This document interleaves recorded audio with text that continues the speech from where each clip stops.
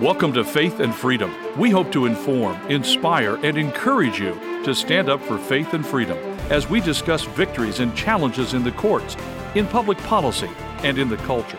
Faith and Freedom is brought to you by Liberty Counsel, a litigation, education, and policy organization. Join us now as we address the latest cultural issues across America and around the world. Indiana Supreme Court hears challenge to pro-life law. We're going to be talking about it on Faith and Freedom. I'm Matt Staver, founder and chairman of Liberty Counsel. Joining me is Holly Mead. Well, the Indiana Supreme Court recently heard oral arguments involving a challenge to a state law with regards to abortion, and this now is up before the Indiana Supreme Court. Liberty Counsel filed an amicus brief in this case on behalf of the National Hispanic Christian Leadership Conference and the Frederick Douglass Foundation, representing thousands and thousands of churches across the country that are African American and Hispanic, pointing out that abortion has been racist and eugenic, and it's been focused on eliminating, quote, undesirable populations. That's a phrase from Margaret Sanger, the founder of Planned Parenthood. Right. We've already filed several of these briefs between last year and this year, and this is one of them, of course.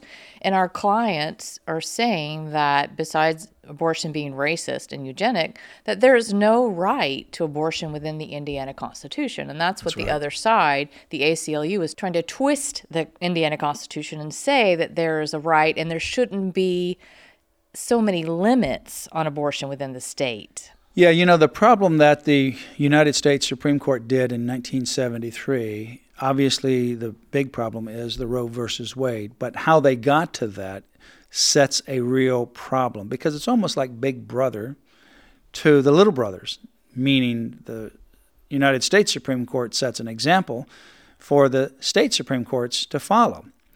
And so they went across the Constitution. They couldn't find any right to an abortion, obviously, so they invented it out of thin air with no constitutional founding, so that they reached the result of abortion through all 9 months of pregnancy, even though it has nothing to do with and has no grounding in the Constitution itself. It was just a judicial activist decision. Now, we are very thankful that on June 24, 2022, that horrible decision was overturned. Very thankful. We're also thankful about the implications of that because going forward, it will have a major change with regards to people's thought and approach to judicial interpretation philosophy. Because, for example, from 1974, or actually even 1973, in the fall of 1973, the year that Roe versus Wade was implemented, law school students from the fall of 1973 to the present, or to 2022, I should say, they were weaned on Roe versus Wade. They were weaned on the idea that there is this so-called right of privacy, that whatever you want to call it, that there's this abortion right.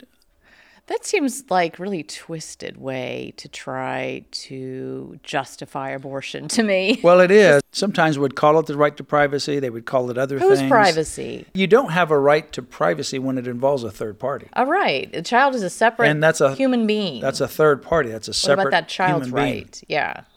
They had all kinds of names that they would call it because they couldn't find any grounding in the Constitution. The problem is that from 1973 until 2022, law school students in every law school, they had to read Roe versus Wade. And after 92, they had to also read Planned Parenthood versus Casey. So they grow up with the idea of this untethered judicial activism, untethered to the Constitution. You basically say what you want to say. Those individuals now that are on the state Supreme Courts, they grew up in law schools and they read Roe versus Wade. They read Planned Parenthood versus Casey. So this is kind of like the big brother, little brother kind of thing that I'm concerned about. And that's why you're seeing all these challenges now that they can't go to the United States Supreme Court after the Dobbs decision overturned the abortion cases.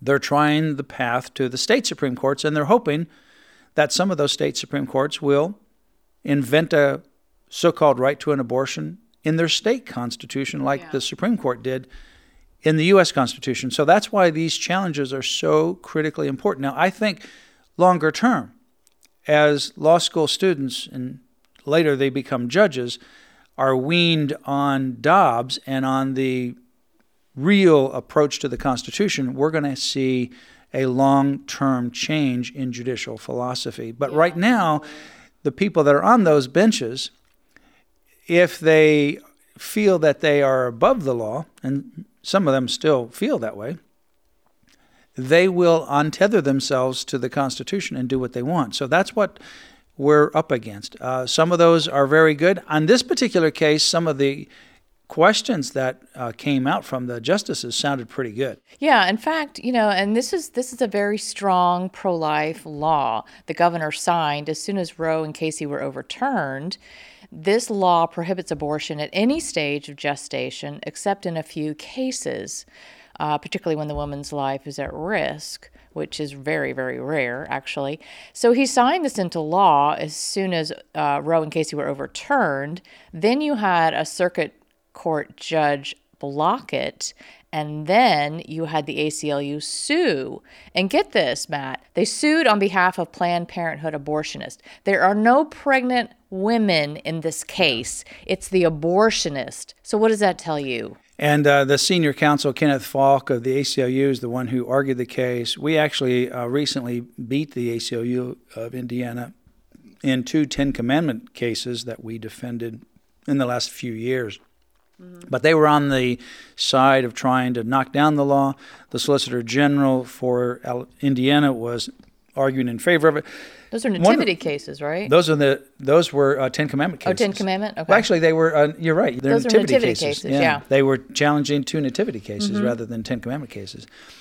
The justice, one of them, Mark Massa, asked Falk, the ACLU attorney, I've watched this controversy rage over constitutional interpretation, living constitutionalist, and original public meaning.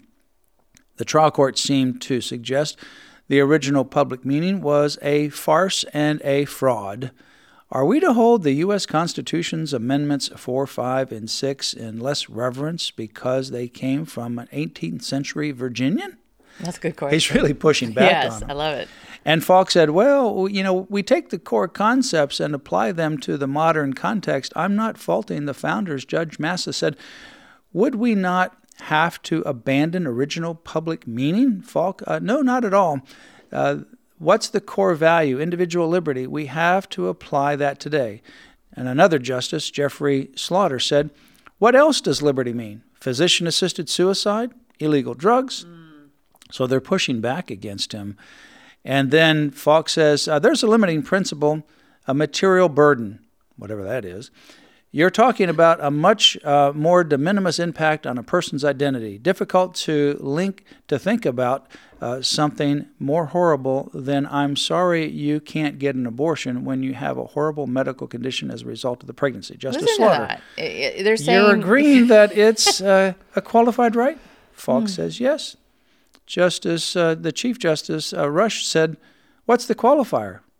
The right is subject to legislation that may tailor the right as long as there remains a meaningful opportunity to obtain an abortion. And a meaningful opportunity to obtain an abortion. So he agrees that there is no constitutional right in the Indiana Constitution. It's really amazing how they pushed back on his argument, and he conceded some of the things. Basically, he says, well, the Constitution's got to at least give some access to it. Right. And, the Solicitor General who argued in favor of the pro-life law came back and said, there is a failure to recognize the unborn life, and that is something the legislator has decided to respect. As to what the delegates thought about natural rights, it would be a misapprehension to read Section 1 as anything other than the rights of nature. Abortion is not one of those.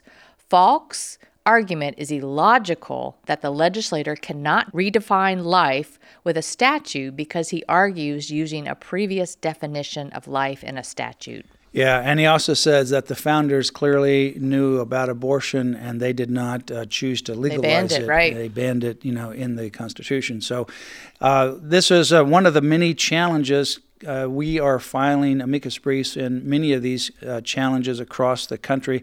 Continue to pray and go to Liberty Counsel's website, lc.org/life. We're going to continue to keep you up to date regarding all these challenges around the country. While we celebrate the overturning of Roe, the battle has intensified on the state level. lc.org/life. You've been listening to Faith and Freedom, brought to you by Liberty Counsel. We hope that we have motivated you to stand up for your faith, family, and freedom. Get informed and get involved today. Visit Liberty Counsel's website at lc.org, where you can obtain email alerts and other information to keep you informed and involved. The website again, lc.org. You can also call us at 407-875-1776. Again, that phone number, 407-875-1776. Become an active partner of Liberty Counsel and make a difference in your community and across the nation. Visit Liberty Counsel's website at lc.org. The website again, lc.org.